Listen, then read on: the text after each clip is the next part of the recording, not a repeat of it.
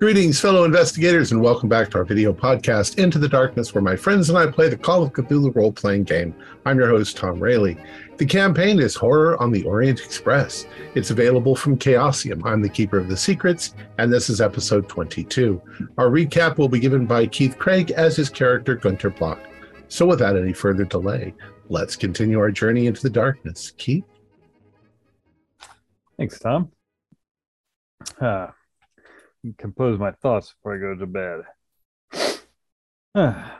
Strange being in the writing down what happened in the dreamlands before I go to sleep again. We continued on our investigation of the murder of Prince Nimbus. We heard the scream of Madame Bonneval and went rushing to her cabin. We found the door locked, but Theodore quickly broke open the door, and to our horror, inside was a hideous creature made out of amethyst. It was human-sized, but had crab-like eyes and pincers. It had Madame Bonneval trapped, and we tried to assist. Dr. Gabriel grabbed a crowbar and hit it, and I unsuccessfully looked around for a table to try and push it away from her. Henri showed up and was able to ask Mimi to quickly subdue the creature. The tentacles came out and grabbed it.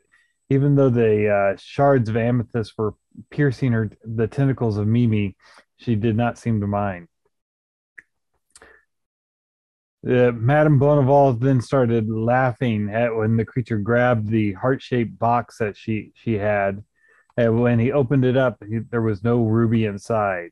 Apparently, this is the ruby from the story that the dark sorcerer had been seeking. Madame Bonneval was oddly thrilled at the failure of the dark sorcerer's creature in the attempt to get the ruby, even though we tried to say that her game had cost the life of Prince Nimbus. She did not care because of her pain from losing her daughter to the dark sorcerer. Any time she could torture him was worth it, no matter what the collateral damage. The creature was unable to speak to us, but through Pigeon, we were able to somewhat figure out what it was doing.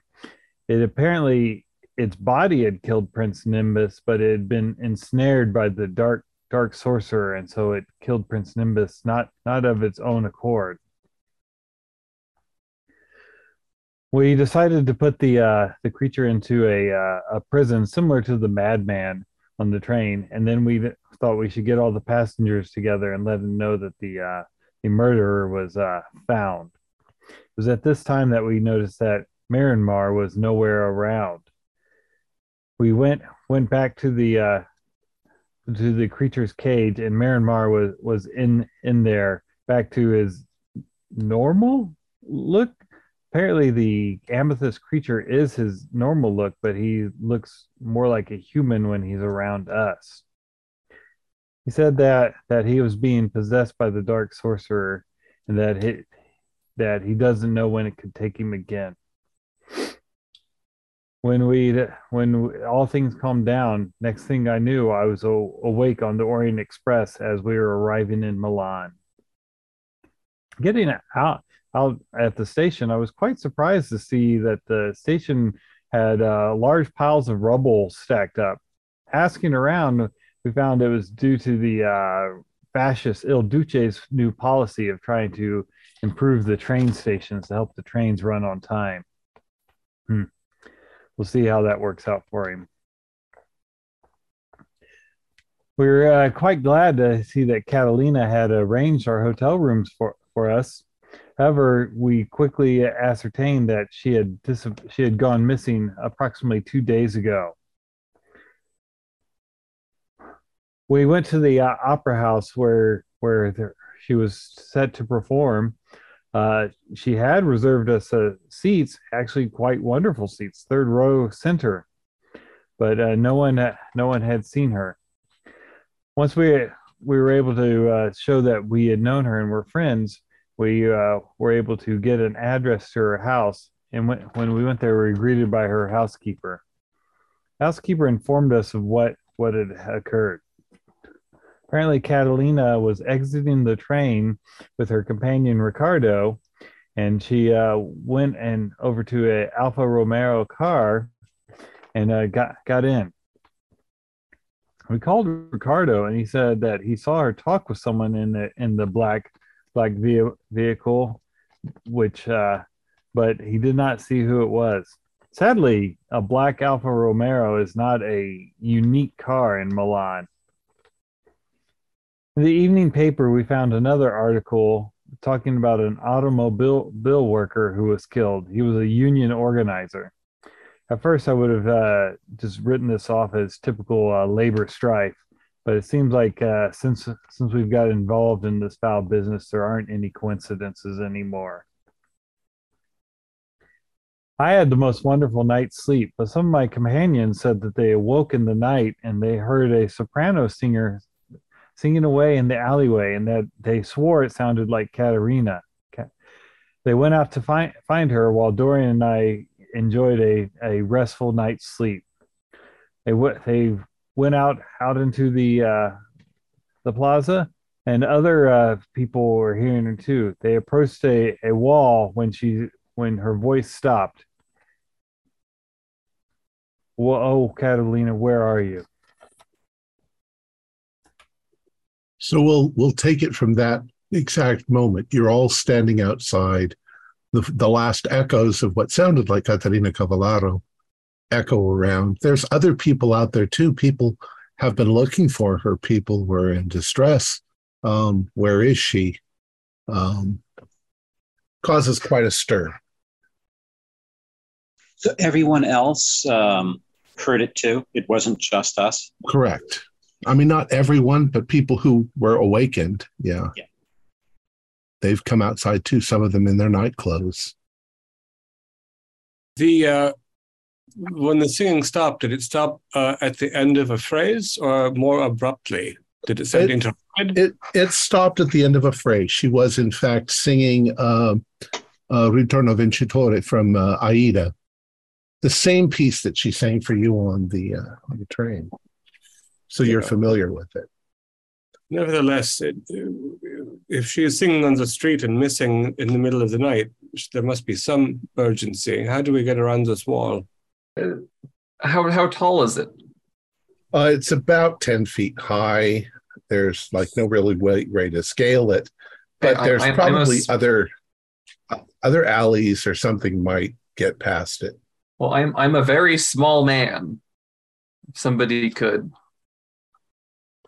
lift me up. Sure, I can do that. I'm relatively strong and help lift you up. I think we were together too. Okay. Do a dex roll just to see if you guys make it without hurting each other. 46 is a pass. And here we go. A 48 is a pass. All right. So you managed to hoist Dr. Neruda up. Dr. Neruda, as you get to the top and you can see over into and it's basically another alley with buildings very similar, going off into the distance. You notice a number of people that are coming and going. A few people have come into the alley themselves and started to walk down towards the wall. They probably heard the voice as well. I have a quick question, if I may, going to interrupt Tom. Aren't we still inside that cross-shaped like arcade building? The Galleria? Yeah. We're still inside that, right? So there can't be that long of a distance for the vision, right? Because we're still technically indoors. There's just that roof and we're in faux alleys, right? Or am I thinking wrong? There are alleys, I believe, that lead to the outside. Okay, so just like that entrance that's near the chapel and that large courtyard in front of the chapel, there are other entrances for the other. Yes. Yeah, okay, so it can extend and go out beyond. The ends of the cross are wide open. It's okay. It's really considered a covered market as opposed to being inside. I guess in my mind, I was thinking that there was maybe one or two, but everything else is like closed off or something. Yeah. And so, okay. No, it's right at the heart of the city. So, okay. Apologies. So you don't see, I mean, you see people. You certainly don't see Catarina Cavallaro standing there taking applause. I'll ask somebody while I'm over the wall. You heard it too, didn't you? Yes, where is she? They yell. Oh, do you speak Italian? Como? I speak Spanish, which shares quite a lot of vocabulary. Somebody who speaks Spanish probably responds, and they say, we heard, but we don't see. By this time, there are probably a number of gendarmes or police that are moving into the area, maybe even a couple of black shirts wanting to see what's going on. They tell everybody to go back to bed. Go back to bed, people. You shouldn't be on the streets in the middle of the night. They genuinely seem like they're just trying to keep the peace. Neruda, do you see a way across from up there? You can see that if you left the Galleria and came around the side, you'd probably find the alleyway back there. Yeah, we would have to leave the Galleria to get around, but the wall. The fascists are on the scene. Yeah. And no sign of her at all. No, it's like a phantom. She's vanished. Could she have been singing at a window or something? There are quite a few windows. She could be. Do a spot hidden for me, Dr. Neruda. 24 is a hard success. You do notice one thing. It at that moment, it doesn't really register. It's not surprising to you. But it did look like there was a rather large rat, or maybe a possum, scurrying down the alleyway.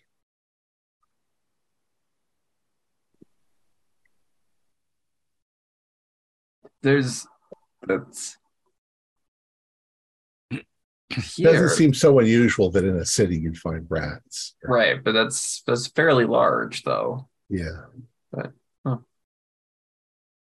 is there while this is going on, I'll try to make my way around to the left or to the right to get up to where Dr. Neruda is.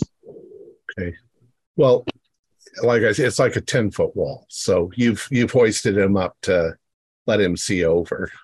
Okay. So I was just sort of looking for, like, is there a staircase? Is there some way to get up there? Maybe there's a fire escape on the side building that you might be able to get up and look over the wall. Okay. If you do that, that's fine. You don't see much. And by the time you've done that, people are starting to disperse. And the gendarmes will say, go to bed. Nothing's happened. People tell them, but they don't believe. They didn't hear it. They didn't see it. People seem very disappointed as they go back to their rooms. Yeah. And we can't all have had just the same hallucination. No, it was distinct enough to get me out of bed and downstairs. Yeah. Might it have been a good quality recording? No. I have never, if they have this technology, I have not yet heard it. It was so clear, Theodore. Yeah. I mean, I'm a connoisseur of the opera. I've listened to her recordings numerous times, but that sounded like she did live on the train. Yeah, no, I agree with you. I'm just trying to think, if she's being held captive, the chances of her captors letting her sing is highly unlikely. She finished the song, Theodore. She finished the phrase. She wasn't choked off. No, exactly. Like she reached a natural conclusion. It's like you're saying that she is that she's not being held against her will. Is that what you're saying? Well, yeah, it would seem if she was being held against her will that her captors wouldn't let her sing out, giving her position away. That's a great risk that the captors would take. And then secondly, she sounded so calm and natural. If someone was kidnapped, they'd be scared, and you'd hear that in their voice. They wouldn't be singing there would be nervous sounds, tension in their voice. So it sounds, that's why I was thinking a recording, because it sounded so good.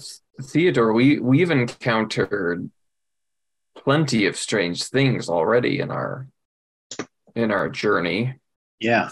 Realities overlap. Theodore's observation, though, does sort of ring true. That was not a woman singing in distress. She was clear and beautiful, the sound of her voice. It might so be that she was singing because she wished to be identified. And I'm assuming that everyone's come back because Dr. York stayed at that balcony and he was going to try and keep a bird's eye view, but never saw anything. And then everyone came back. And so Edison says, you're right, Gabriel, we have experienced so many strange and unusual things that I think it's even possible that this could be some kind of mimic that could be imitating Catarina. Or she's in a situation where she's not fully aware of the circumstances, so to speak. Yeah. If she is in somewhere else, if she is in like that Duke's little puppet theater that we entered, for instance. Who knows? Who knows where she is? If she's fully in our reality. Or aware of the circumstances. It's starting to sound crazy. I mean, it was not very much earlier we were attempting to solve the murder of a royal cat, so the circumstances lead us to, I think, peculiar ideations. I'm, for one, and since she has vanished and the authorities are here, I'm going to try to get some sleep. Maybe we will be back on the train in 20 minutes. I don't know. I mean, that train, not this train. So, do you all return then? All right, do. You return. Yes. Gunter and Dorian are sound asleep, snoring away. Never woken up by the noise. The noise outside wasn't great, so except for the singing. So you all go to bed. The next morning, you are awakened by the pleasant smells in the hotel. They are serving a wonderful breakfast for the people who are in the hotel. And you head downstairs to discuss what you're going to do today. Oh, wonderful night's sleep. Well, you missed a little excitement. Oh, I did? Yeah, mysterious. Do you know, you've traveled to Bit Hemlock. Yes. Are there possums in Italy? Possums? The big rodent in America? Yeah, with the tail and the funny eyes. Let me look at my natural world. If there is, I have not heard of them. No. I don't believe so. I stumble in.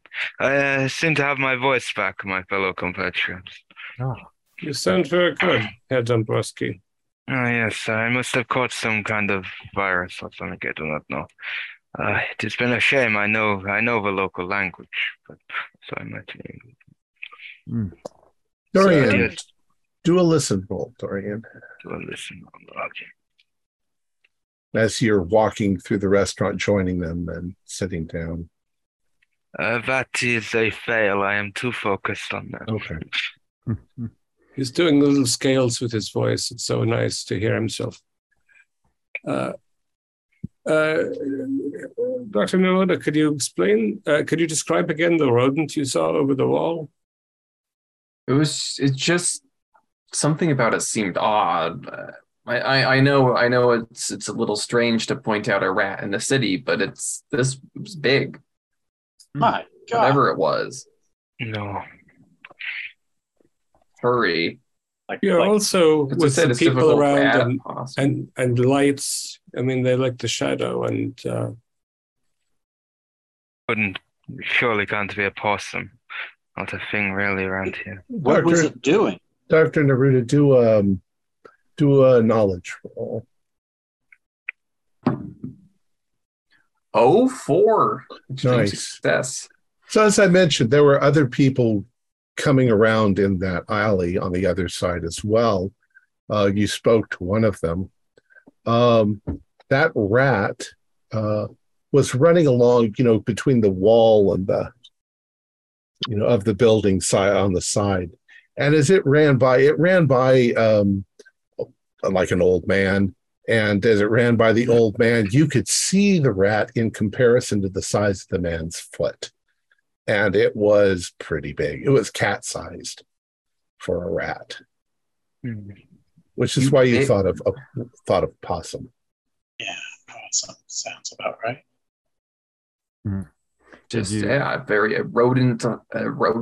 cat-sized rodent of some sort. That is odd.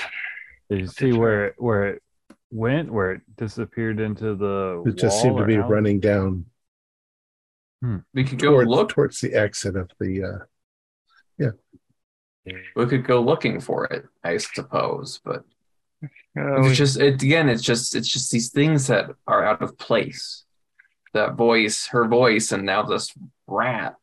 Yeah, ordinarily I'd think twice about it, but like you said earlier, Dr. Neruda, we have experienced some very strange things, and this might be worth looking into. Indeed. But we could be, I don't know, trying to locate. This thing might be more of a wild goose chase, but there might be some form of trail. It must have left some trail of some kind. A wild giant rat chase. Our only purpose, particularly in Milan, is the Sedef car.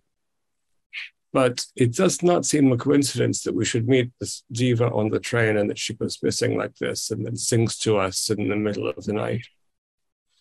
There is some relation. Must be. Yeah, if my thoughts.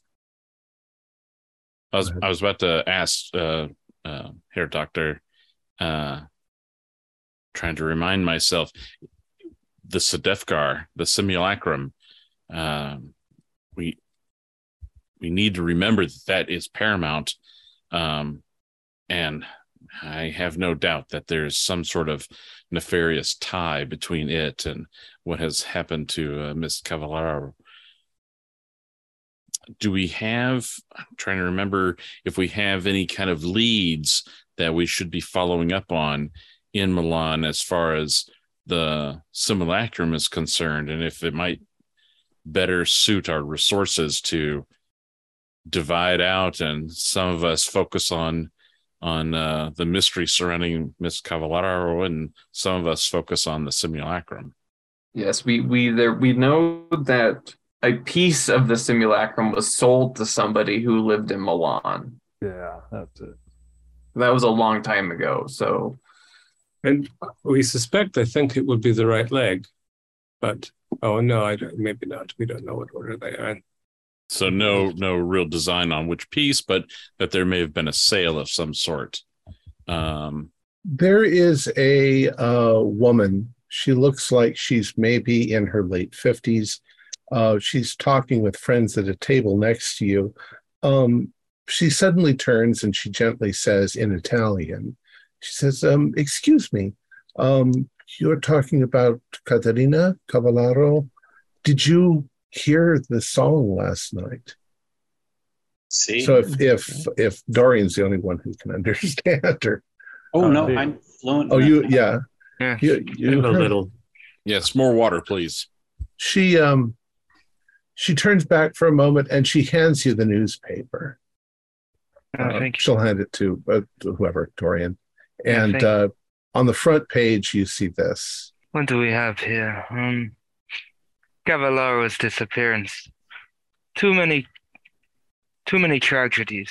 Arturo Toscanini, music director of La Scala, announced today that Aida would open this evening with understudy Filomena Di Mattina appearing in the title role. Toscanini, in response to comments regarding the ghost voice of last night and other reputedly unnatural occurrences, said there's no substance to these stories. They are mere gossip and old wives' tales.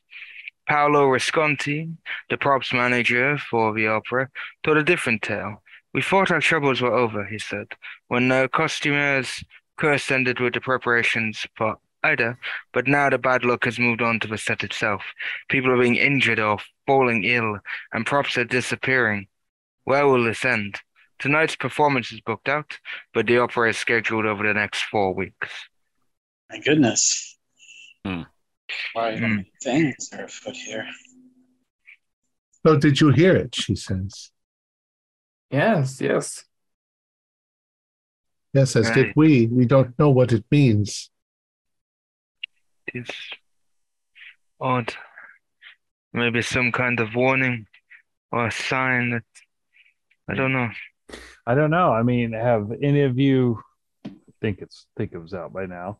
The book by LaRue, The Phantom of the Opera. It almost seems like That's a good point. That is a very good point.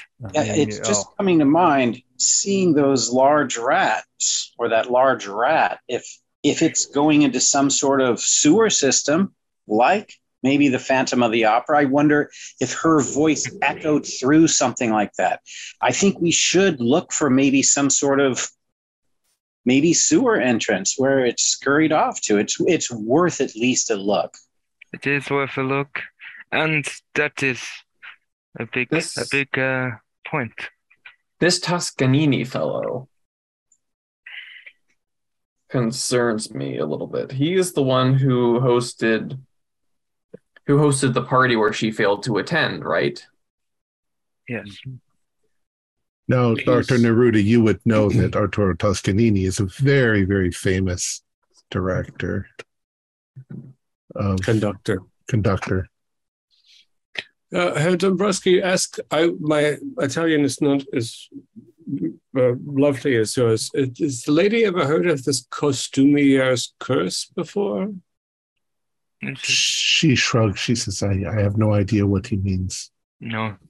Maybe that is something we can look into, I guess. It might help some insight into...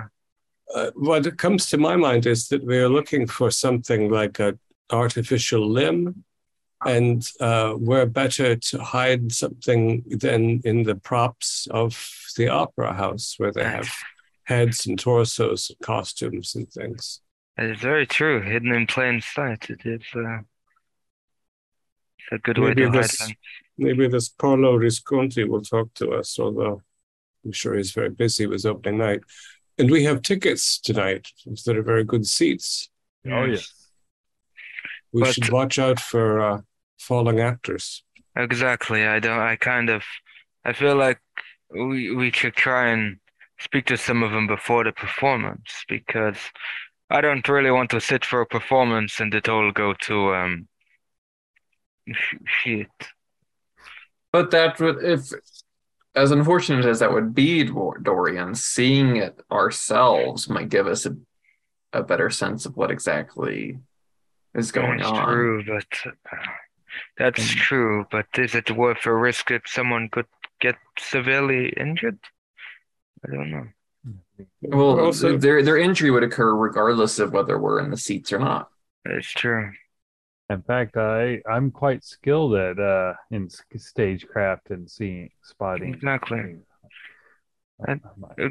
So I think, Gunther, if you could, maybe we go to you. We came up with something to look around, and maybe you could see something that others might not. If there is someone or something missing with the opera, like this phantom, we can maybe you can help figure it out. And the sewer system is not a bad idea. They usually run sewage tunnels run on the old main. And I'm also a very capable tracker and hunter. I could probably follow things quite well. Exactly. But I see where you are coming from, Gabriel, as well. But regardless, it will happen, and we should sit through the performance. I know, but I'm sure that understudy also is very talented, but we wish to recover Tiva herself. yes. This Cavallaro is a rare talent. So do you think perhaps a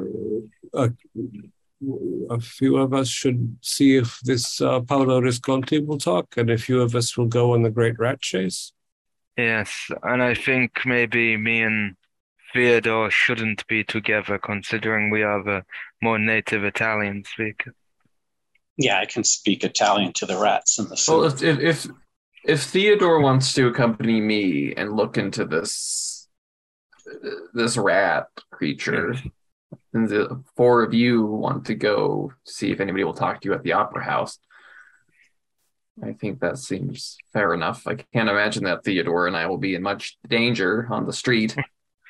I don't know how much help I could be at the opera house. I'm very keen on maybe going to the university and see if there's any records of this sale of the simulacrum. I'd like to try and do that research if possible. Do you read Italian? All the records may not all be in Italian, but there may be a research assistant that could help me. That's true. It's true. I don't feel comfortable with you going alone, but Dr. Young. I have some Italian also, just not as much as these two. So perhaps I will go with you to the library. And then me and Block go and see if we can infiltrate the place. Have a look around. Now that we've split the party 3 ways, how about we all go somewhere by ourselves and split it 6 ways? Yeah. No way we can lose. Okay, so let's see if I got this now. So Dorian and Gunter are going to go to the opera house. Opera house. Neruda and Theo are looking for the rat creature from last night. Maybe we are street walking. We are going around looking at stuff. Street walking. That's a great way to find information. Pick up rumors, you know. And Roland and Ed are going to University of Milan. University. Okay. All right. So the restaurant that you're in is fairly busy this morning. Now that the woman next to you guys said something, Dorian, you can hear that quite a few people are talking about the events of last night. They heard the singing in the street, and people are both curious, a little upset, still very depressed because she's not going to be there. At least the newspapers say that she's going to be replaced. People are not happy about it. They're very much about the opera and about, fashion and stuff like that. And so this has upset the whole city.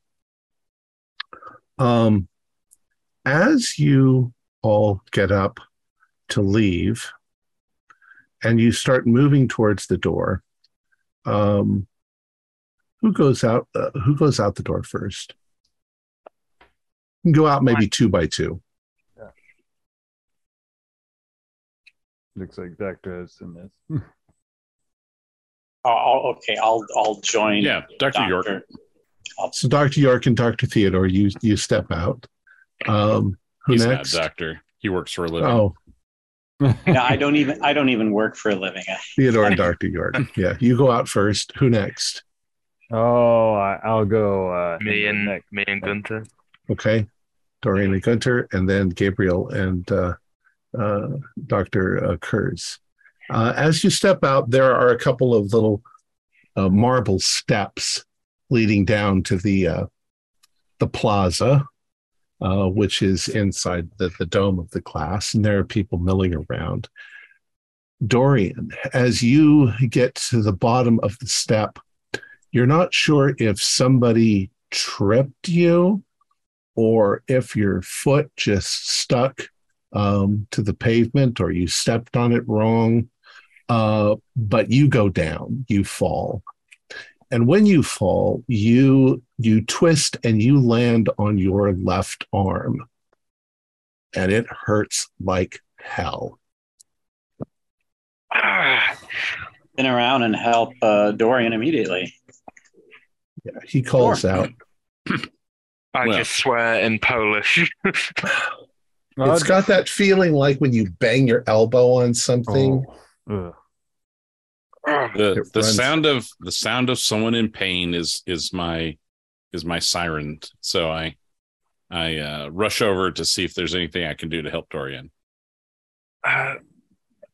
Neruda, Roland, did one of you trip me up? No, I didn't.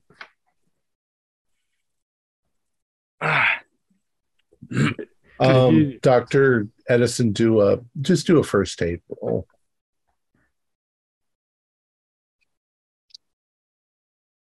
We were behind him. Did we see something on the step? You didn't. Extreme success with a 0.8. You realize that he has slightly popped his shoulder out of socket, and you very, very quickly and painfully, but quickly, you pop it back into joint. What's your favorite color? Which hurts, yeah, like hell. But it then softens after that. But it aches for the rest of the day.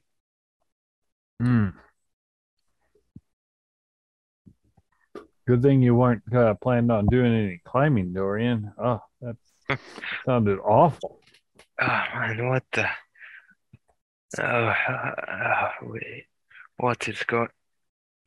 No, maybe I just... No, I don't know, maybe I just slipped, but it felt like... I don't know. I thought someone tripped me. Well, Dorian, you've spent an awful lot of time with the statue arm, haven't you? Yes, I basically the owner of that arm, I guess. I keep an eye on it. Keep it close to me. Just I don't hold it in my sleep. We'll put an ice pack on your shoulder tonight, and I believe I have something in my bag that I can give you later after dinner that should help you sleep and ease some of the pain. But just take care of your arm and be careful today. Don't worry, it's not the first time, but that I've had a shoulder pop out. All right. So let's start with Roland and Dr. Edison. Doctors Kurtz and Dr. Edison. You head over to the University of Milan. I assume you catch a cab, which takes you over there. It's a beautiful university, very old, older than United States universities. It's got a lot of charm to it. What would you like to do? I'd like to see if the assumption is that they have a expansive library, and I want to see if the librarians, if there's any like students who could be available for research and just being a research assistant to us, if there's kind of like you did available. in Paris, kind of like we did in Paris, although more hands-on. We'll actually be with them today. I don't foresee this being an extended thing like we did in Paris, more of just like, hey, for a few hours could someone help us read and look at things and just kind of help guide us, since this is we're strangers in your town. Okay. Go ahead and do a luck roll. Oh God, do I have to do it? Yeah. Oh son of a biscuit. I thought, oh my God, awesome, because I saw the double aught. Oh, but then there's the third aught over there. Why did you have to insult him like that? Yes. I picked up the pie he was having for lunch and smashed it into his face. No, you tried to say something nice in Italian, and what you actually said was, your mother's a whore pig. Is that right? Is that right? Very good. Yes, very good. You search around, you ask in the place, and they inform you that this is probably not going to be right, but they inform you that right now the students are in the middle of, I don't know, midterms or whatever would be going on in January, and that there's just nobody available to assist you. They try to assist you. What are you looking for? I have a couple of variations of the name Jeanavre that we have seen with the different spellings. We believe there is someone purchased something from this estate and brought it to Milan. Maybe cataloged as antiquities, or possibly spoils of war. We can show you the section, but there's 500,000 volumes in this library, so I don't know if this helps. It'd be around 1712, I believe. Let's roll up our shirt sleeves, Edison, and see what we can find. Okay. So you realize. Why don't you go ahead and do a 1d4?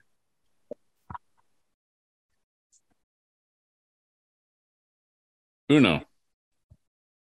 Okay, that's good. After about an hour, you become frustrated. You're looking at this stuff and you think, well, these are just library books. These are things that, these aren't records of sales or anything like that. And they're not French or German or anything like that. They're all Italian stuff, and they don't seem to have anything to do with anything outside of this part of Italy. Mm-hmm. You think it's a dead end, or at least it's something that's too obscure for you you don't know what you're looking for. In speaking with the librarian and kind of trying to vaguely talk about what, because we don't really have the information I think we need in order to have a more effective search parameter. But giving the librarian the kind of vague parameters that we have, does the librarian have any suggestions on other places that we could do this type of research? Is this a city hall kind of thing? Is this a church records kind of thing? Any guidance on that? They would suggest if you're going to find anything about that period and that place, you probably should go to the Bibliothèque Nationale de Paris in Paris. They wouldn't know why anything like that would even be in their records anywhere. And you also get kind of the impression that I'm a librarian, I'm busy, and I can give you a vague direction of which aisle to go down to get to a section that has stuff related to French chateaus, but finding it could take weeks, months. It might not be there at all. Herr Doctor, I'm afraid that I may have sent us down a rabbit hole, a dead-end rabbit hole. We will pick up some excellent Milanese coffee and think about how we find who is buying strange effects in the early 18th century and bringing them into Milan. Excellent suggestion. Yeah. Do an idea roll for me. Just a regular. Actually, I think I have an excellent idea. I have a hard idea. Okay. Well, as you're sitting there and you're going over this, you look back over your previous notes. There's nothing that says anything about a sale. That, as you recall, Genovar's property was raided and the pieces were broken up and scattered. So there's no reason to believe there would be any record whatsoever of it.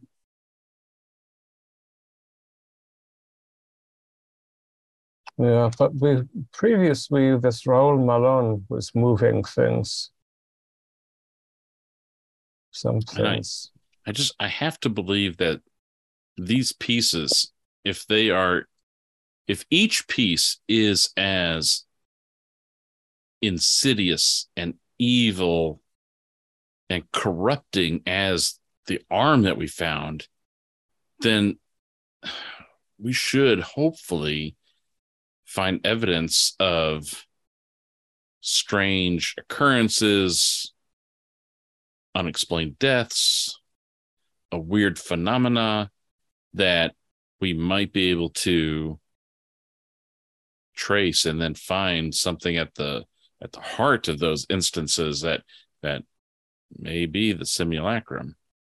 Yeah, well, this is maybe that should be our next avenue of research, is something weird phenomena of some sort, local myth and legend, within the last century or two.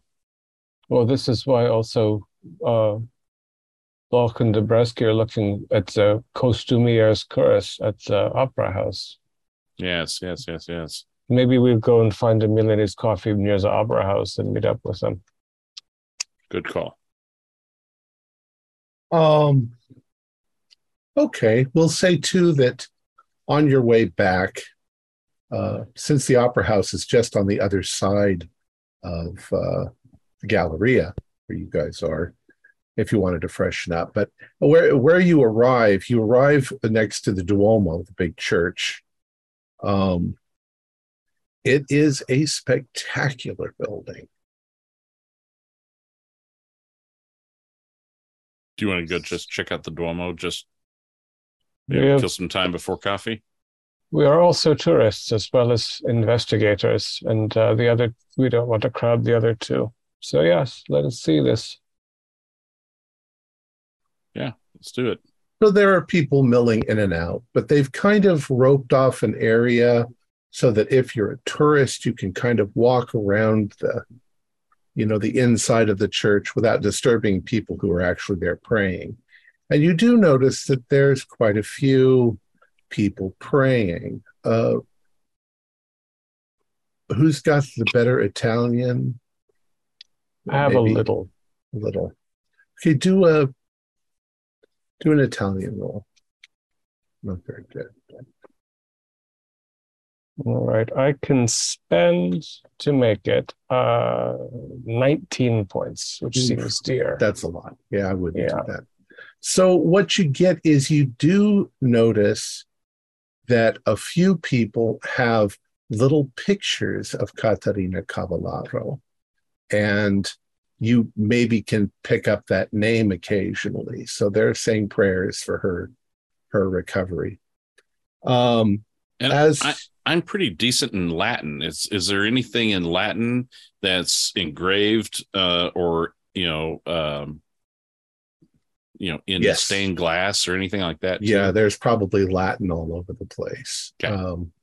That's all Bible verses and the same names of saints and stuff like that. Nothing particular. The dome is huge. It's beautiful on the inside. Since you guys are sort of in the tourist little area, one of the priests notices you guys conversing back and forth to one another in English, and he comes up and introduces himself. Good morning. I'm Father Angelico. You're from, I think, England or maybe the United States? Dr. York is, yes, American. I English, I'm yes. working there as well. English, sorry. Oh, good. What would you like to know? I don't get very often to practice my English. It is so very good. You speak like a natural. Thank you. But let me show you around. And he proceeds to give you a little tour, talking about the age and the beauty and the icons and the stuff. But then after a bit, he begins to express a little bit of, I don't know, a little disgust at the Milanese people. He says they've just begun to give up, their devotion to God, and they seem to be devoting themselves to, musicians and singers as if they were truly important people. It's not right. Things should go back. People when they are not in distress are not very good Christians. Yeah. So, although also, many of the beautiful works are devoted to God. This beautiful structure is made in reverence.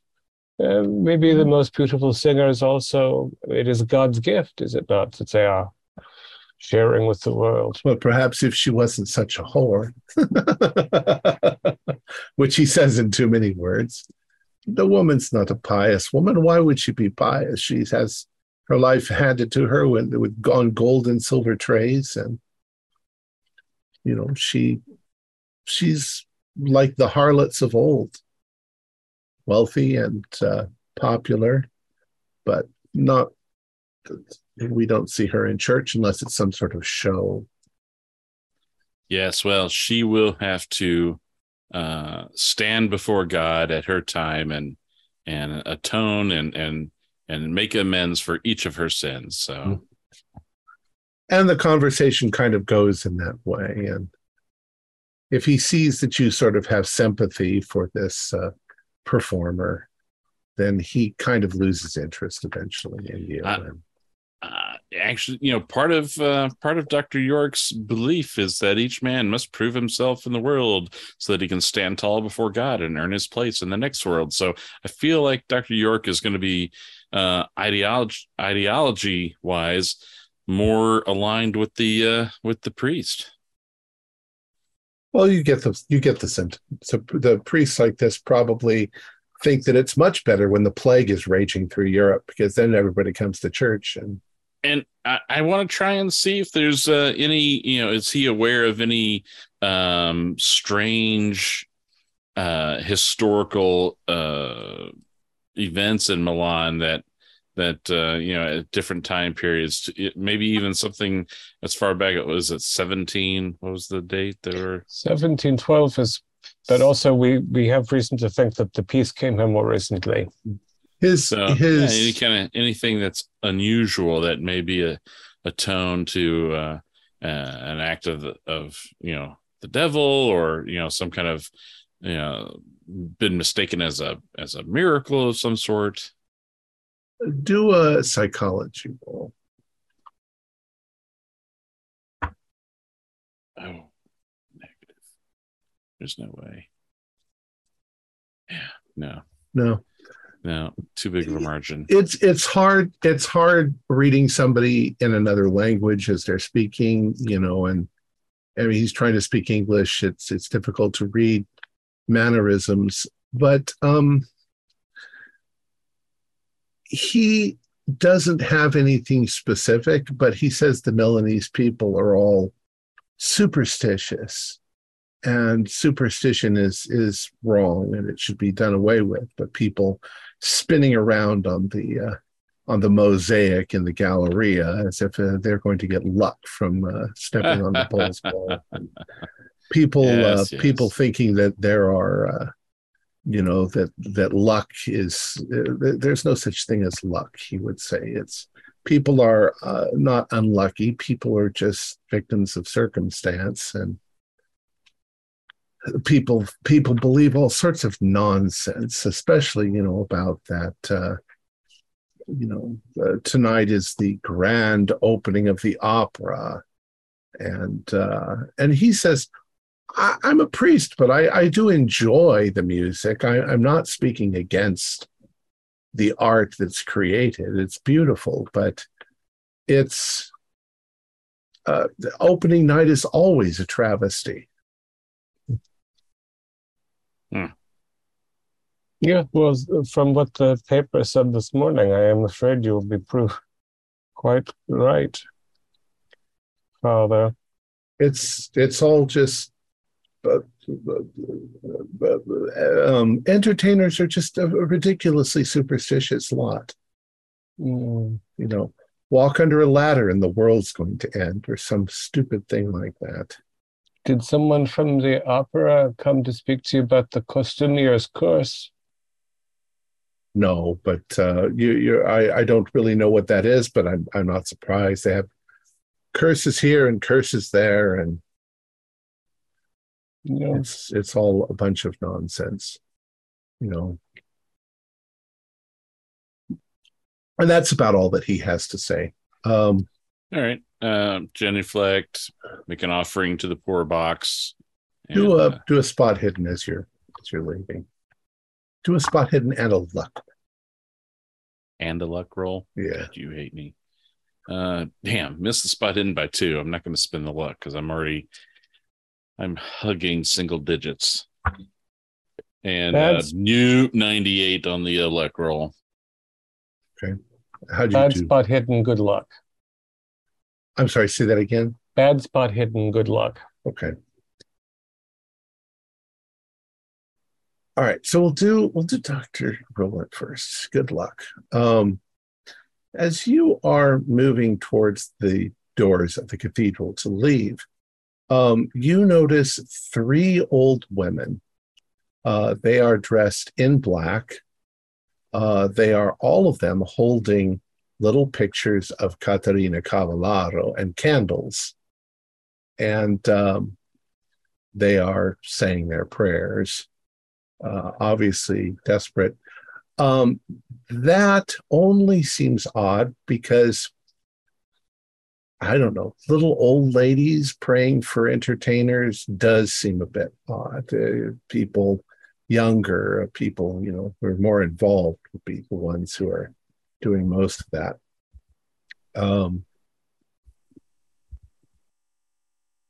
And they're just there. You see them, but they seem kind of like a striking trio of women.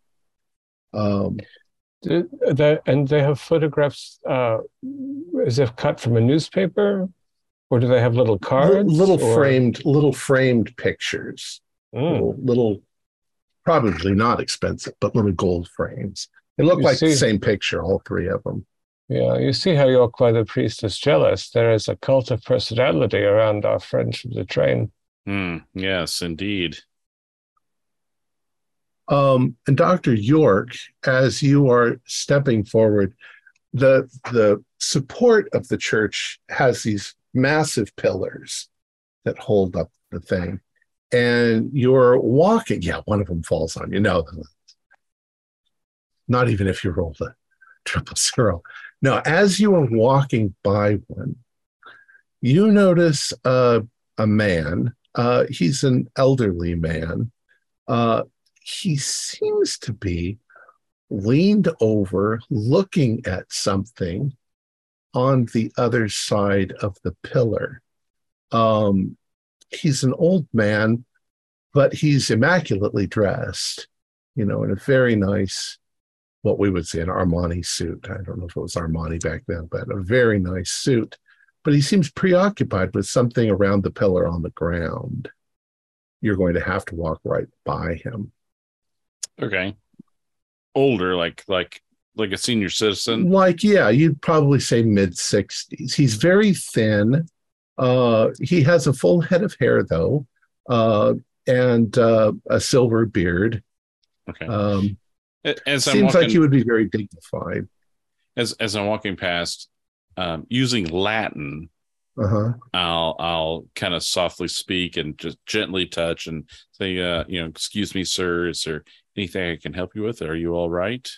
when you say that in Latin and you sort of gently touch him, he uprights himself very suddenly, as if you startled him badly.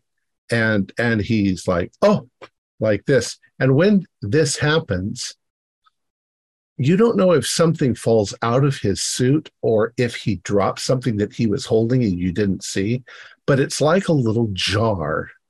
And the jar hits the ground and shatters. And he looks at you in surprise.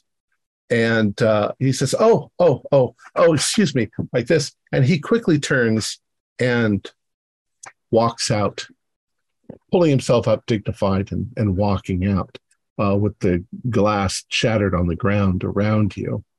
You look down at the little jar that he had, and it seems to be filled with grubs. Oh my goodness. A very strange thing to bring to a church, I would say. What was he looking at? Yeah, look past the pillar. What was he looking at over there? What comes around the base of the pillar, eagerly going after the grubs, is a very large-looking rat. What? It snuggles up some of the grubs and greedily eats them down. It looks up at you for a moment, but the second you move, it startles and it runs under some of the pews, and it's out of your look. It was a big rat. Roland, did you see that? So, I think it was Gabriel's rat. I hope there are not many this size running around the city, in broad daylight, no less. Does this man come to feed a rat from a little jar? Why would he? Is there a hole for the rat to have come out of in the wall? It's all marble around you. Except the pews are not marble, but it didn't chew through that marble wall. It scurried away, probably right under the legs of some of the parishioners that are praying. Yeah, maybe we wait for a moment and listen for screaming. Yeah, we'll see the wave of people going, oh, and kind of hopping up. Nope, nobody seems to react, or maybe nobody notices. They're too busy praying. If we step outside, maybe we'll see this man running away. Yeah, let's see if we can find him. All right, you step out, but by then there's too many people. You find it difficult to notice him in the crowd. All right, let's jump back then to let's do Neruda and Theo. Okay. You head on. You're going towards. You want to see the sewers. Yeah. All right. So you notice that there are small grates that lead down to the sewers, which is where water in the streets would probably flow. Okay.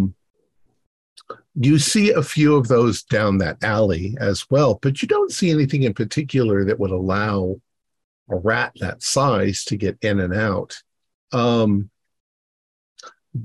a 1d4 roll again. A 1d4 roll? Yeah. This isn't applied with my tracking or anything, is it? No, just a 1d4. Where the heck's my 1d4? Dirty, rotten 1d4. Hang on. Okay, I'm going to do a 1d6 and re-roll a 5 and 6. A 1. Okay.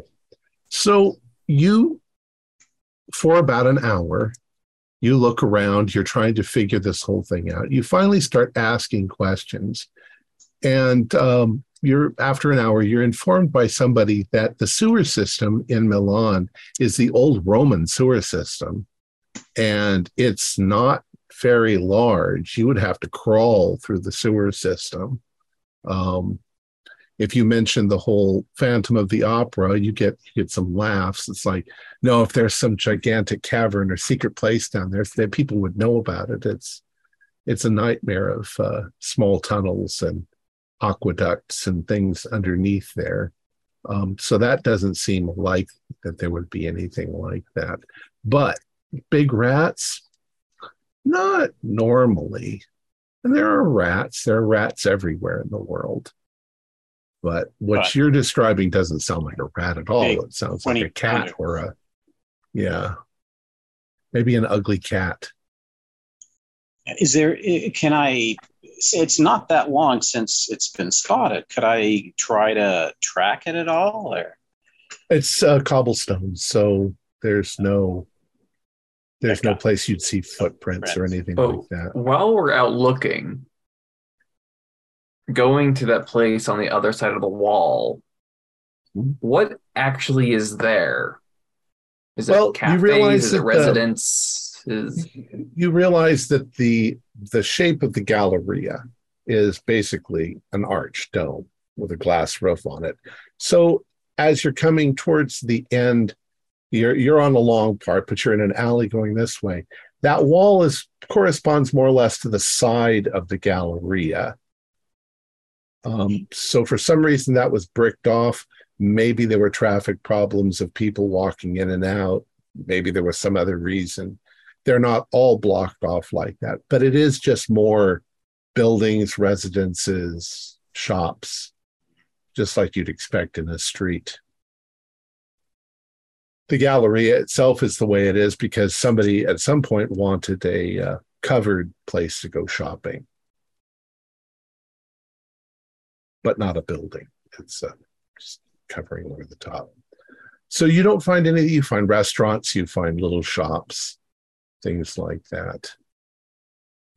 But is there any, and there's, I don't know, not that we can get down in the sewers, but are there any like grates or anything where such a large rodent could appear on the street? I mean, at first glance, you would say no, but then again, rats have been known to squeeze themselves into little holes and things like that. So maybe their skull through it. Then, it could have just been a rat. It was so big, though. It's a big rat. As you are in that alley and as you are looking around, you suddenly start to hear some noise. And the noise, it sounds like a crowd of people. It gets louder as you're in there, and the sound begins to echo. And walking by at the end of the alley on that street over there, going by, at first you think, is it some kind of little parade? Because there are people with signs and banners, and they are chanting something in Italian, something about unionizing the Alfa Romero plant, and it's a protest, and they're saying something about a name that seems a little familiar to you. What's the name? It sounds like Ennio Spinosa, which was the name you read in the newspaper, the guy who was murdered. It's becoming a protest.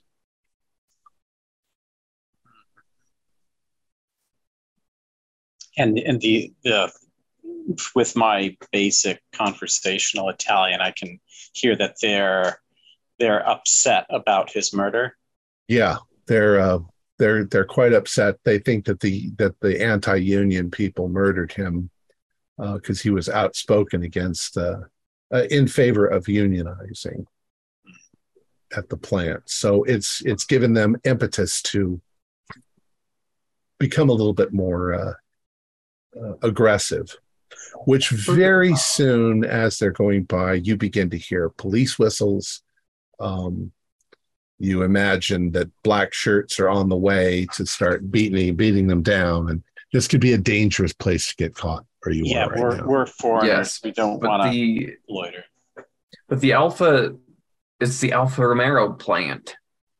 How expensive are Alfa Romeros? I think it's a fairly expensive car. And Catalina was last seen. I mean, somebody with an Alfa Romero. I wonder. I mean, the owners of these plants, of the Alfa Romero plant, I'm sure might be able to have large enough connections to the opera, or at least, yeah, patrons of the opera would be wealthy. Yeah. I wonder if it's worth, not now, given that the getting seen in association with them when we have more work to do in Italy will not put us in the good graces of the powers that be, make our lives incredibly difficult. But if we could just look after they're scattered and broken up, I wonder if we can find one of these protesters and talk to them. I like that. After the authorities. Yeah. Okay. So are you going to stick around in the alley while this is going on? No. Is there like a little bay? I don't want to be so close. We could Or if we duck into a cafe and look. You can duck into a cafe or a shop. Oh yeah, we could get a nice, fine Italian suit, nicely.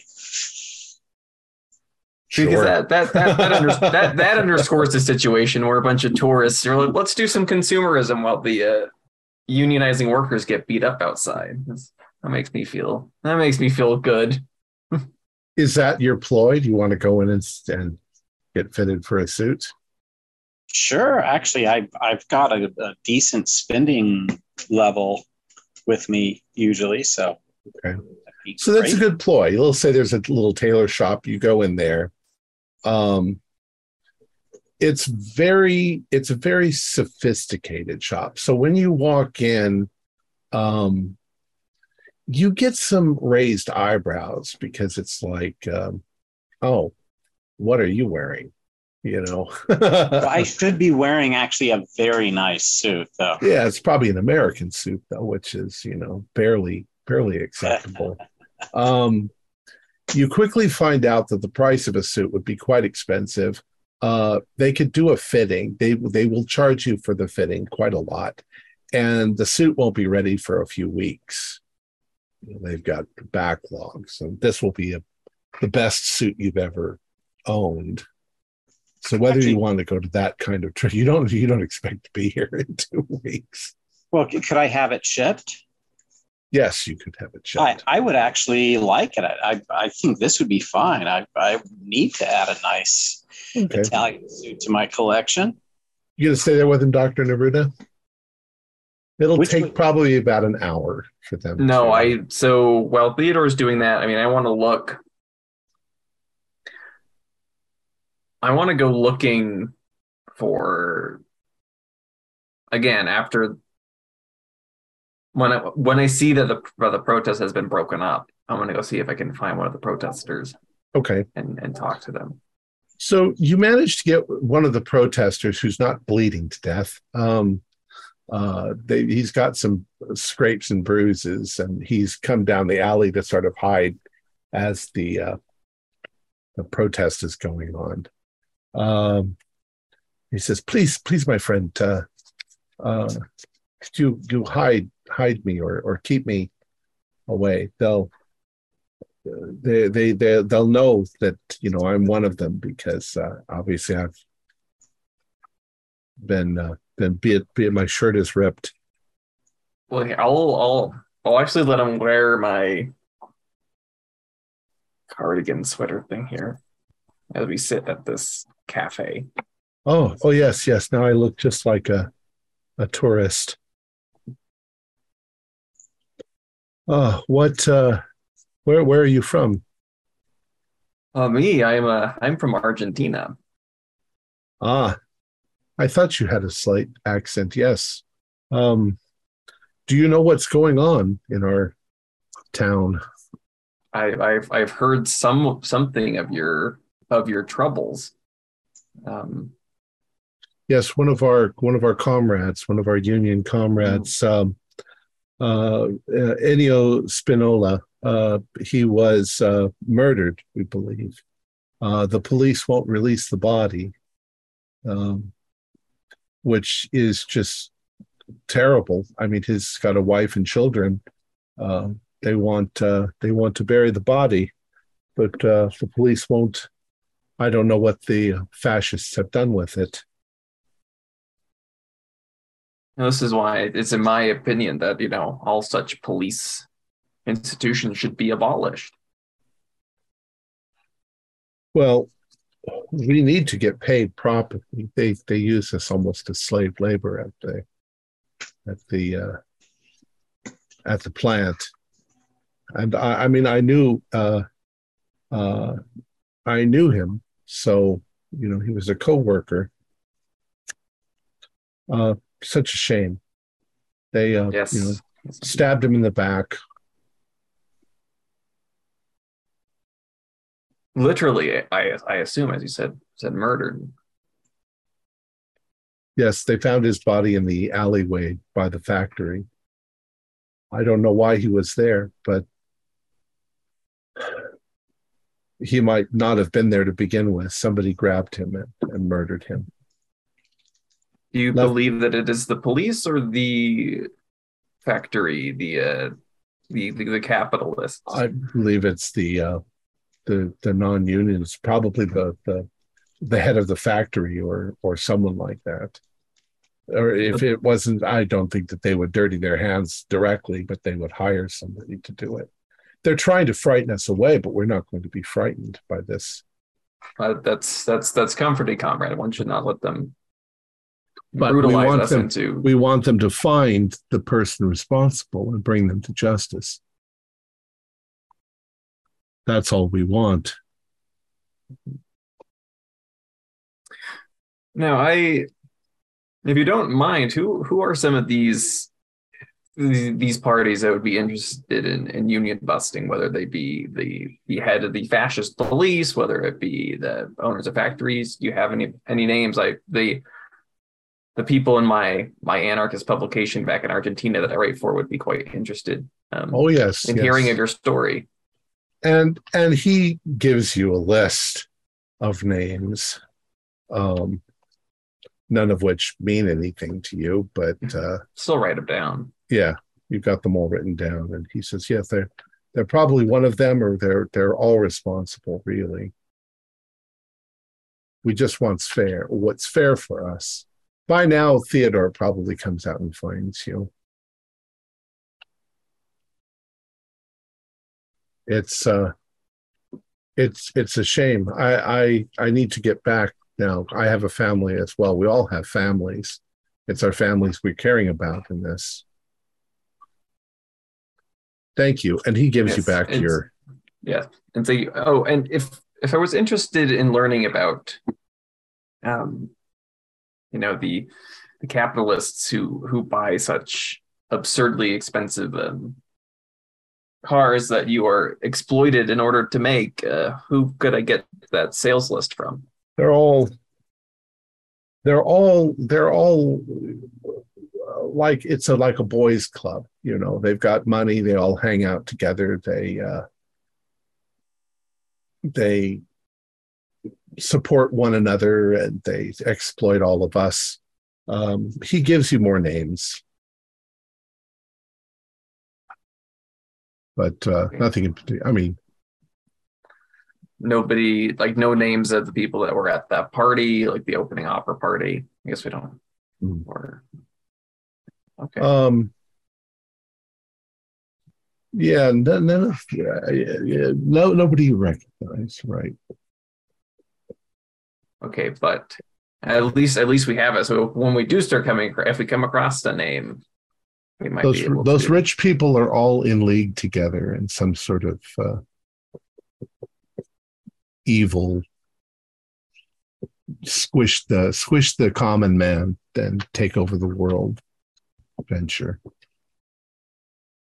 Yes, that is why we as a proletariat must unite against them.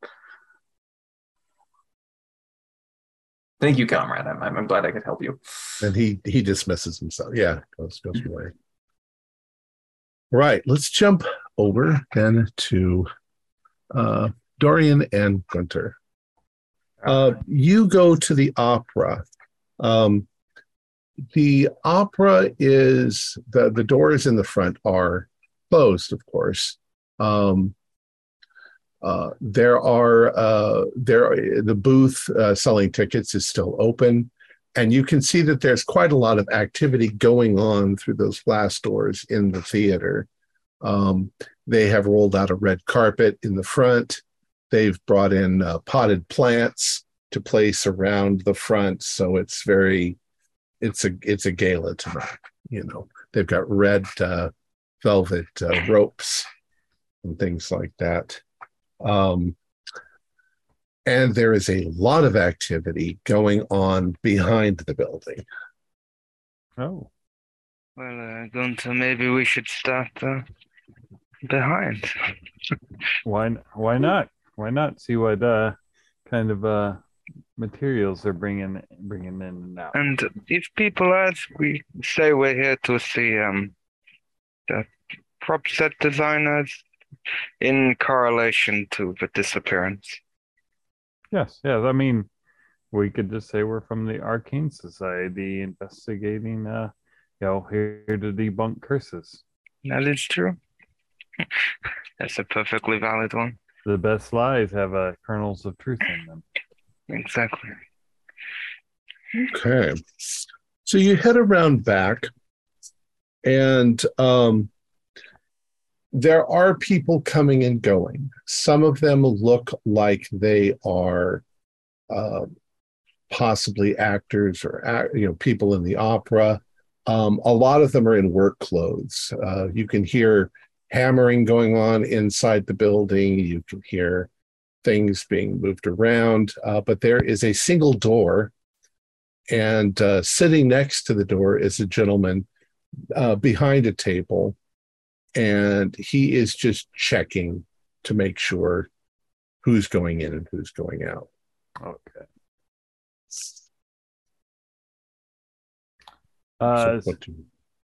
So are they is there an area where we could talk to some of the people carrying the stuff in and out away from that door checkers vision? Yeah, I mean, you can see people coming in and going out, moving. Mostly, it looks like hardware and pieces of wood and things like that. However, they look very busy. Mm-hmm. Gunther, we could just take a direct approach and speak to the watcher here. But let's do it. I will have to. I don't speak Italian, so I'll just have to follow your lead. Yeah, well, anything you want to say, I can translate over. So if if I'm not doing so good, you can tell me what I should, and I can translate. Of course. So there is a very small line of a few people going in. When you get up to this man, he looks up at you and he says, "So where's your tag? Who are you?" Sorry, we do not actually have a tag. I am Dr. Dorian Dabrowski, and this is Gunther Block. We are doctor. Yeah. Okay. Did somebody call for a doctor? Is not that kind of doctor. I think Selena told me this morning that she was not feeling well. Not feeling well. I have some minor medical knowledge. I'm not that kind of doctor, but I can. I don't understand. Who are you? Why are you here? Who are you? And he looks over at Gunter. We are from the Arcane Society of America. We're here to write an article, and of course, being translated through Dorian. Oh, you're with the press. Where's your press? With your press badges? I wouldn't say we're I wouldn't say we are press, but I don't have a time for this. We've got too much to do today. Go inside. Go inside. Okay, thank you. Do you know where Visconti is currently? He's beyond the main stage, getting things ready. Thank you. All right. That was simpler. You step inside, and Dorian,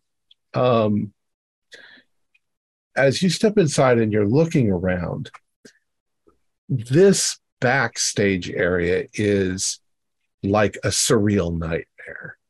There are bizarre giant paper mache sculptures, and there are what looks like a sphinx, and there are wagon wheels, and there are 1,000 things that you could trip, fall, and hurt yourself on. And add to that dozens of people carrying these things, going back and forth and putting things in place. And it's definitely dangerous. It's also a maze. Knowing where to go is not obvious. Hallways are 3 feet wide with people going up and down them and carrying stuff. And you can see that it goes up at least 150 feet with scaffolding and people walking around getting things ready. So you step inside. Do a luck roll. Okay, let's see.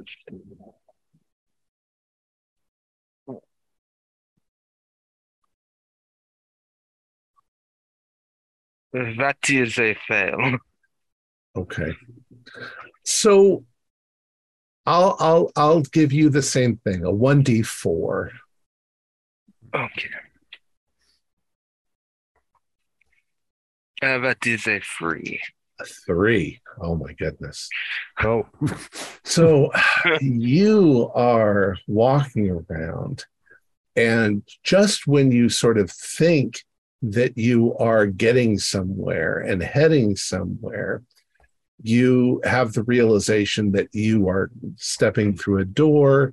You're coming through the door, and you are on the second balcony up above. You can see the stage. There it is down there. There's people walking around setting up some sort of elaborate Egyptian style, set and all that with the curtains open.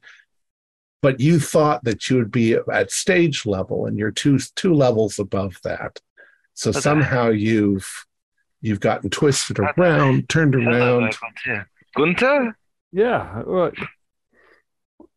And you're going to wander around for a good 3 hours before you finally find, that's a little exaggerated, but you wander around for about 3 hours before you finally, somebody, you're asking somebody, and they say, Paolo is right over there. And he points to who should be Paolo Risconti. And you see a guy with a thing in his hand, and he's writing on it, and he's telling people, no, move that there, move that there, that's got to go there. So go ahead. Now you finally found him after wandering about. That took far too long, Gunther. I get the feeling that we are not safe here. Have you seen how dangerous it is here? Anyway. Yeah, what a mess. I go up to Paolo. Buongiorno. Buongiorno. Who are you? I am Dr. Dorian Dabrowski, and this is Gunther Block. Doctor, Celia said that she was not feeling good this morning. Just let me finish, please. I can see to her. I only have some minor medical, but we're actually with the Arcane Society. We are here to look into this costumer's curse. We've heard about it. What? Oh, you saw in the newspaper. Yeah. Yes, it piqued our interest, and we are mutually. Are you're with the press? You want to do another article? Yes. Nobody ever talks. Nobody ever asks the people working here. They want to talk to Toscanini. Toscanini is a phenomenal man, but they don't quite have the same insight as people who work here day in and day out. Toscanini goes home at night, and he enjoys the backstage the backstage crew are the unsung heroes. The behind the scenes, you are. Thank you. Yes, we are. This is our opera that we're putting on. Exactly, and I can also look at your friend who you said was ill if you require. I know some basic medical. Good. But before that, you want to talk to me. You want to ask me. I am going on a coffee break. And he yells, Oh, wonderful. Thank you. come follow me. And he takes you over, not off the stage, but over to the side. And he snaps his fingers and they bring him and you some coffee. Now, what do you want to know? Go ahead and I will translate. First off, we'd like a little history on this this curse. When did it first occur? And does it come in waves? Get worse near opening night, or is it more of just a consistent? Well, I think the first hint that we thought there was something wrong about 6 or 7 years ago, and it seemed to be that the ladies that do our costuming, they're all the way up on the top floor in the kind of in the backstage back corner. We had a very large turnaround. A lot of them, one after the other would get sick. They'd have to be replaced. It just a great deal of bad luck, to the point where we kind of made up that it was a curse. It's only now that we are approaching that, and we've had many operas in the last 6 years. He says, but it seems that only now that we are preparing for Aida, that the curse seems to have lifted, at least off of that area, and now Catarina Cavallaro disappears. Yeah. And so we begin to wonder if we've had some accidents and things like that, if the curse is moving down here to the stage area. It's very strange, but the ladies that work upstairs, it's been very bad for them. I can imagine, especially going through a big turnaround, because there's a lot of pressure on you backstage. Well, it's not. Honest. You see that it's a bit of a maze. It's difficult to get around. Oh yes, yes, it is indeed. The area up there, it's hot. It's where all the heat goes. So it's a hot room. It's full of cloth and sewing machines and costumes, and they work there, and it's very hard for them. I can imagine. And what type of symptoms were they experiencing? I think that 2 that left us in the past few years died of tuberculosis. Consumption, I guess I'd call it. They seem to pass around the same sort of cold all the time. They're always coughing and wheezing. But now their health seems to be improving. That is interesting. But just away from the curse briefly, what is your opinions on Toscanini and Cavallaro? Toscanini is one of the greatest directors of all time, and Cavallaro, my God, what a beautiful voice. She does indeed. But Toscanini off the record. This is off the record. Anything about anything? Well, he's a director, so he's got his own. He likes. Obviously, he's a director. He wants things done his way. We try to accommodate that. It's not a problem at all. But he's a phenomenal man, very talented, very, has great insights into music. I once. I heard a story about him one time that just before a major concert, he was approached by the bassoon player in the orchestra, and he told Toscanini, I have this terrible problem. The A flat button on my bassoon is no longer working. It's broken. And Toscanini closed his eyes, looked up into the air for a moment, and he said, "It's okay. You don't play that note during this concert." Oh. He had memorized every note of every player of every instrument, and he knew that he wouldn't have a problem because he would not play. That's the kind of genius he is. That is a master of his craft. Wow. This kind of, you say, this, was it Selena? Was it Selena? Or? Oh, yes. One of the, I think that she's a supernumerary, but I think maybe not. Maybe she has a minor singing role. I don't know exactly where she'd be at the moment, probably down in the, doing a little bit of rehearsal downstairs. If you go all the way to the basement, that's where the, just my brain just went dead. Where all of the rooms with the stars and the opera singers and stuff they're preparing. Right. I'm sure she's down there somewhere. Do you know? Oh, well, we will discuss this after because I'm sure my Gunther here has a few more questions for you. But do you have can you point us in the right direction? Because it is a maze around here. But, he takes you over to the wall, and he says, "It's very simple." And he points to a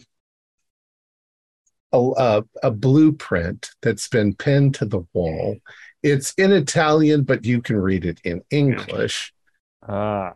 And he basically says, yes, you go down this stairway and across there and down here, and you'll find the stairs there, and you go down this. And it's like, oh my God, it is a maze of buildings.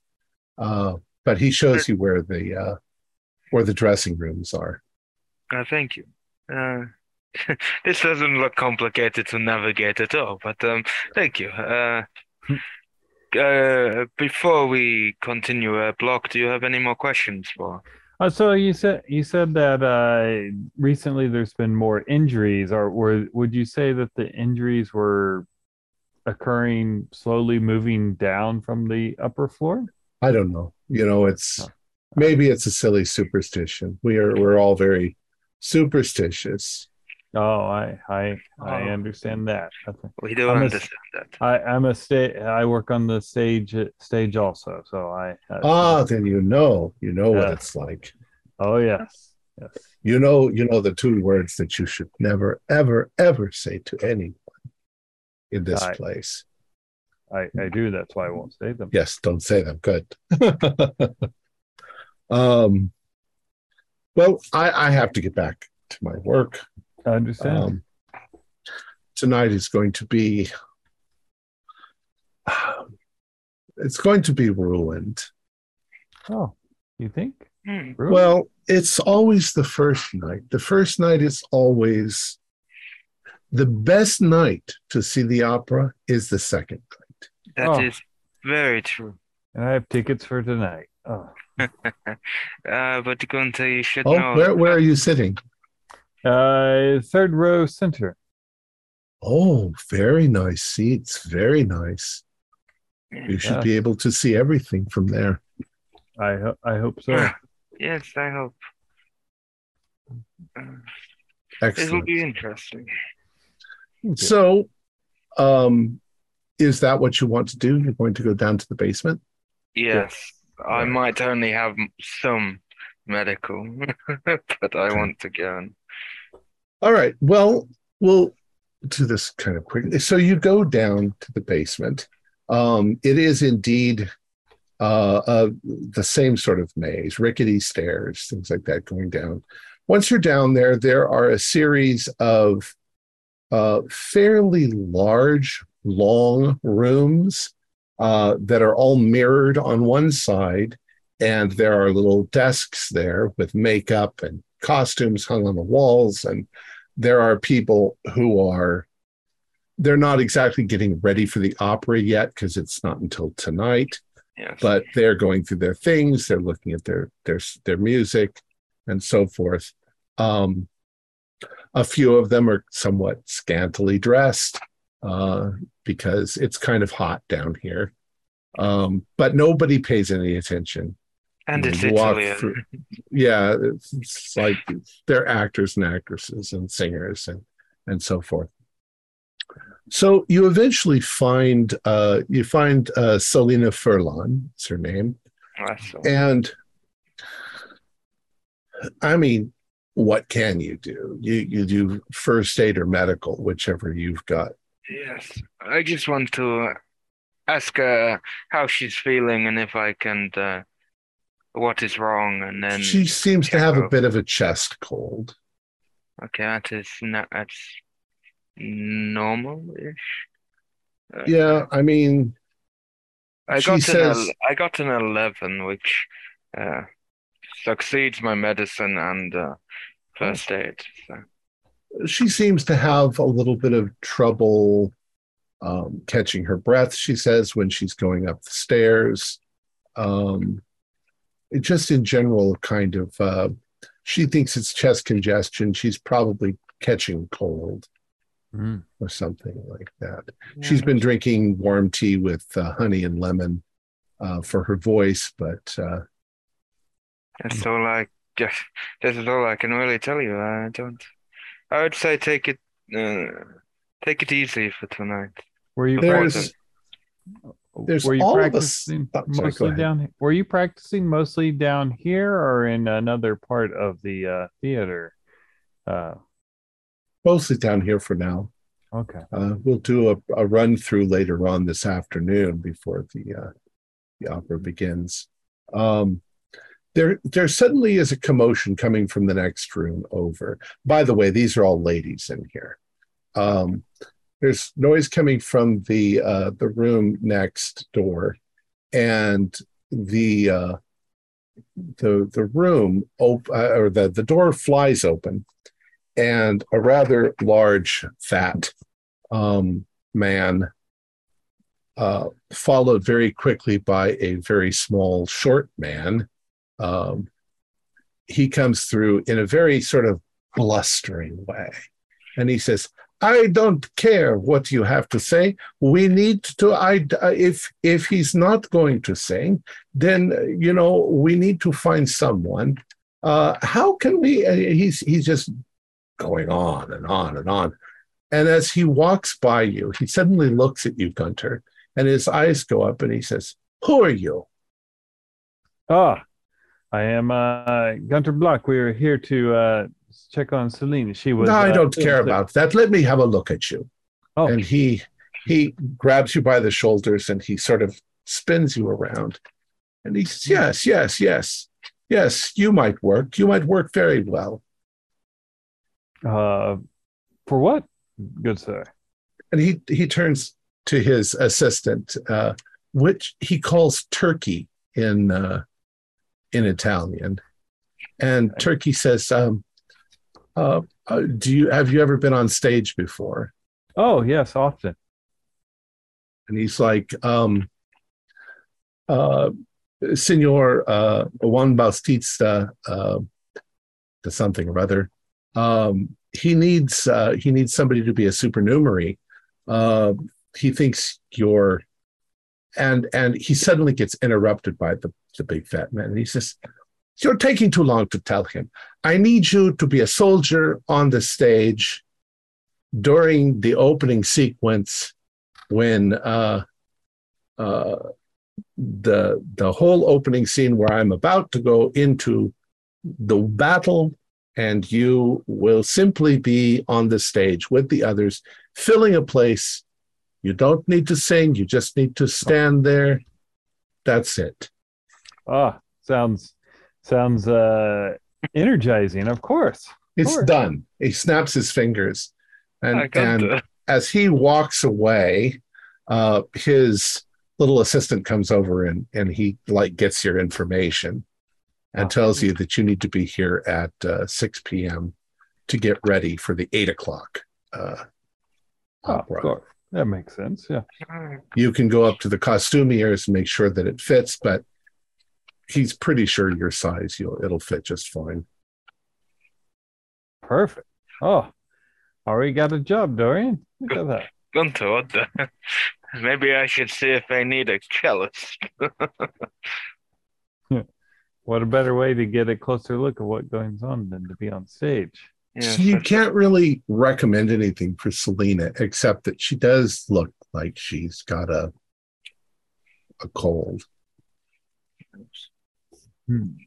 I would just take it easy and rest until the evening. Don't Just to clarify that too, not so much a nose snotty cold. It's more of a chest cold. chest. Okay. Right. What would you like to do next? I need to go get fitted for my costume. I think you do, and I think I wonder if me being here with you, I could maybe be your backstage assistant, and I can be backstage throughout the event. It might be. Why not? They let us back here already. I can. Now that I'm supposed to be here. The little guy comes back out of the crowd after he left. He thought that you wouldn't see him again, but he comes back very quickly and he hands you a tag. Oh, thank you. And then he walks away. Okay. Yes. All right. So you wanted to go to the costume shop, and yep. I will follow. Okay. So once again, up the stairs, around the side, up towards the back corner. If you were looking at the stage, if you were in the theater looking at the stage, it would be the top left-hand corner of the building, all the way in the top, as far as you can go. It's actually the easiest room to find because you just keep going in that direction, and eventually you get there. The Costumiers is a tight, very not cluttered, very well organized, but it's costumes and rows of them, and they're all these elaborate, extensively beautiful. There's rows of cloth. There's places where there's all kinds of bits and baubles and things that they can sew on to things. And there are, just as you're getting there, at first when you walk in, there's nobody there. There's one young woman that's there, and she does not speak any English at all. So Dorian will have to help. She explains that the other seamstresses went to church and they should be back shortly. She shows you around a little bit. Do a spot hidden. Now, both of you can do a spot hidden, though. Come on. Fail. Regular success. Okay, regular success. One thing that you do notice is that there's a back door to this room, but it's slightly open, and it's open to a fire escape. So it's actually the outside of the building. And it's 3 stories or four stories above the ground below. Interesting. Safety. It doesn't create much of a breeze, and it's not open very much. It's just, open about like that. I'm gonna do a luck to see if she notices. She does notice you noticing that, and she says, it's broken. Broken? Yeah, the lock is broken on it. It won't close all the way. We're supposed to get it fixed, but that is the least thing that they're worried about right now. That is true. How long has it been broken? If you don't mind, I know it's a small thing, but I don't know. I'm brand new working you're here. brand new? What is your name? Her name is Maretta Sposito.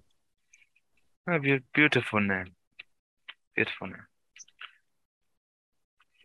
About that time, the other 3 ladies come up and join you. They are little old ladies. They are dressed oddly all in black.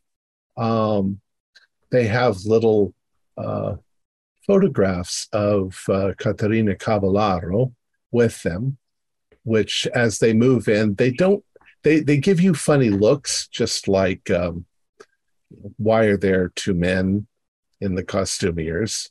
And they look at the young girl, and you can see there's this almost psychic exchange between them. Like, are you inviting men up here into our sanctuary while we're praying? You know, that very disapproving sort of look. But they settle into where their sewing machines are, and they put their little, you know, Catarina Cavallaro icons sitting there on their desk. And one of them turns to the woman, Moretta, and says, like, Moretta, stop wasting time. Get back to work. We've got a lot of work to do. And she turns to you and says, excuse me. It is okay. Thank you for your assistance, Arthur. It was nice to meet you. Lovely to meet you. Show my tag so what costume I'm supposed to get. One of the little old ladies looks at your tag, and she has to kind of, you can tell she's been doing this a while, but her eyes are getting strained. So she looks at your tag. She looks up at you, and she doesn't say a word to you, but she stands up. She goes over and she pulls out a soldier's uniform, an Egyptian soldier's uniform. Mm-hmm. And she has you put it on. And she expects you to strip, take off your pants, take off your shirt, whatever. She puts you in the costume. She does some pinning. And after a couple of seconds, unceremoniously, she's just like, all right, take it back off. And off it comes. She points for you to put your pants back on. And then shushes you out of the room. Well, Gunther. Do you in the process of this say anything, Dorian? Yes, I would say something to them, but I'm trying to. I would want to bring up the curse, but I don't know how to word it in a way to make them like, oh, go away. All right. I'm just going to discreetly bring up the curse to them. I might flatter them with some nice Italian linguistic. The second you say anything about the curse, they gasp. They look at you. They cross themselves. Sorry, I did not mean to offend. And they don't talk. They're not talking anyway, but they go back to their work. Like, don't bring that evil back into this room. Well, Gunther, at least we know it strikes a nerve. Yeah. Sounds like it's not here anymore, though. It's been moved. I know she is new, but I'm gonna go over to Moretta and see if she's heard anything. Okay, if you go over to Moretta and start to talk to her, one of the old ladies. Okay, well, one of the old ladies immediately says, she says to you in Italian, he says, "You need to leave, young man. We have work to do, and she's new and she doesn't know anything." And so, okay, I will be respectful. Thank you for your time, and thank you for fitting my friend. I do apologize for bringing that into this place. Go. I am like walking back and saying, I don't want to get the wrath of an Italian woman. So by now you've got kind of the hang of the building. You've gotten more familiar with it. You think you know what you're doing. Do you leave? That was not meant to sound creepy. I'm just. Do you all get back together again at the hotel? Yes. Yeah, I think so. Okay. Yes. And it's probably still mostly morning. You know, probably 11 o'clock. We'll say when you get back together. Was there anything else you guys wanted to do when you were out before you reconcur? No. I think we have to report to each other about our successes and failures. Okay. And once again, the Galleria is kind of right there in the middle. So, yeah, you all end up back there for early lunch. Yeah, also, Dr. York and I have had so many coffees together that it's important to repair to the hotel room before lunch. It's a lot of coffee. A lot of coffee. Yeah, right. So we, if anyone at the university knows anything about purchasing anything, we don't know where to look. That's a frustrating morning for us somewhat. It is. And it is sad, I guess, but development. I got a we part did in the have opera. we had an interesting encounter at the Dormo. Oh. Gabriel, I think we saw your rat. Oh, did you? We failed to find any trace of it. Some strange elderly gentleman was, I think, seeking it out to feed it. He had a jar of maggots, and I must have startled him. And he dropped the jar. The maggots spilled out. He ran away, and that rat came out, gobbled up some maggots, and then scurried away before we could. I mean, it was so startling and so sudden. We certainly weren't expecting it inside the church of all places. So it was quite unusual. We lost sight of him. We lost sight of both. And the gentleman in question was, I would think you will agree, Dr. York, that he looked as if he had means. Yes. He was not a street person who feeds rats. He was a gentleman. Didn't come across as some kind of rat catcher. Interesting. Well, Theodore and myself encountered a group of protesters who were protesting the murder of the union organizer Spinoza. And I spoke with one of them and have a long list of names in case we come across any of these affluent people associated with the Alfa Romero company. I'm sure whoever Catalina got in the car with is somewhere one of these names, but we don't have enough to link anything out just yet. Given how friendly she was to us on the train, who knows how many people with money she is friendly with and would be delighted to see. But the fellow at the church with the jar full of rat grubs could very well be driving around an Alfa Romeo. Gunther has a role in the opera, and he wasn't kidding about this? I thought that was a joke. No, he's got a role, and I will accompany him backstage. Don't tell me you're replacing Miss Cavallaro. Oh, no. This would be a magic trick. No, just a background soldier. So, and we found out a bit more about the costumier's curse. Do not mention it up to the women in the costumiers, because they all tell you to basically go away. These three older women, they were out praying, and they had icons of Catarina. Oh, yeah, the widows. There were 3 widows that we saw at the Duomo. In black weeds, yes? Yes. Little gold framed. Yeah. And there was a young, very beautiful woman up there as well. And one of the performers came down with a chesty cough, cold, whatever. I assume it just turned to a cold. I told her to take it easy and continue what she was doing. But perhaps Herr York will give a more thorough examination if we have the opportunity. And the curse has apparently been going for 6-7 years, Gunther? Yep. But it then just vanished from up in the costumiers, and they believe it has moved on and is,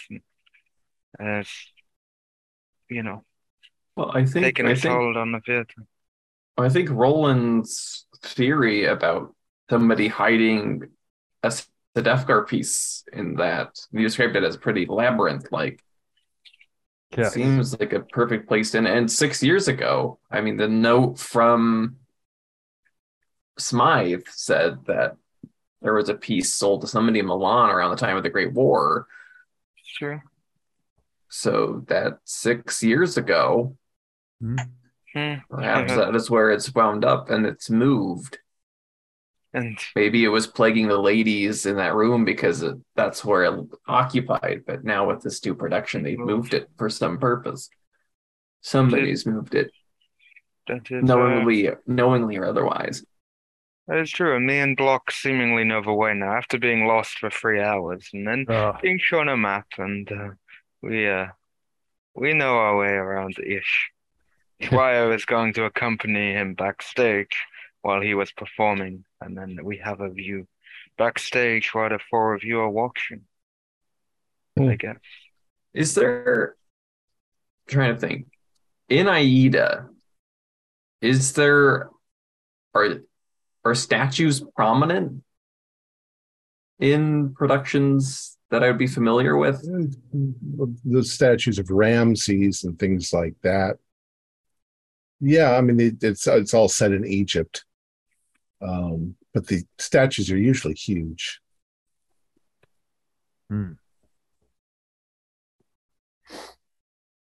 Also, the way the piece that we found in Lausanne had infiltrated that space so thoroughly with the strange growth and things. I wonder if it not. Perhaps the pieces behave differently based on their natures, though. Possibly. I feel like me and Gunther, and if someone else wants to accompany, we need to have a little snoop backstage. If we believe that it is in the building, which it must be. Hopefully. Yeah, it's worth it. But the costumiers just won't speak about it. So. Yeah. All right. I think that's a good spot to end it, and you guys can pick up here with your conversation next week. Our players included Morgan Llewellyn, David Gassaway, Stuart Lively, Keith Craig, Josh Harwood, and John Hook, with yours truly as the keeper of the secrets. We have a Discord server where you can chat with other members, you can set up private games, and you can learn the finer arts of gameplay and game mastering. We provide audio-only versions of our shows, free for you to download from Podbean or iTunes. If you'd like to support our show, please visit our Patreon account. Just $1 a month helps us a lot. Like, share, and subscribe to our channel, and punch the bell icon for updates on our latest shows. And leave us some comments. We enjoy reading them and answer any questions you might have. This is Tom Rayleigh, together with all the members of our gaming club, inviting you to journey with us once again into the darkness for another adventure into the universe of H.P. Lovecraft and the Call of Cthulhu role-playing game. Until next time, good luck and good gaming.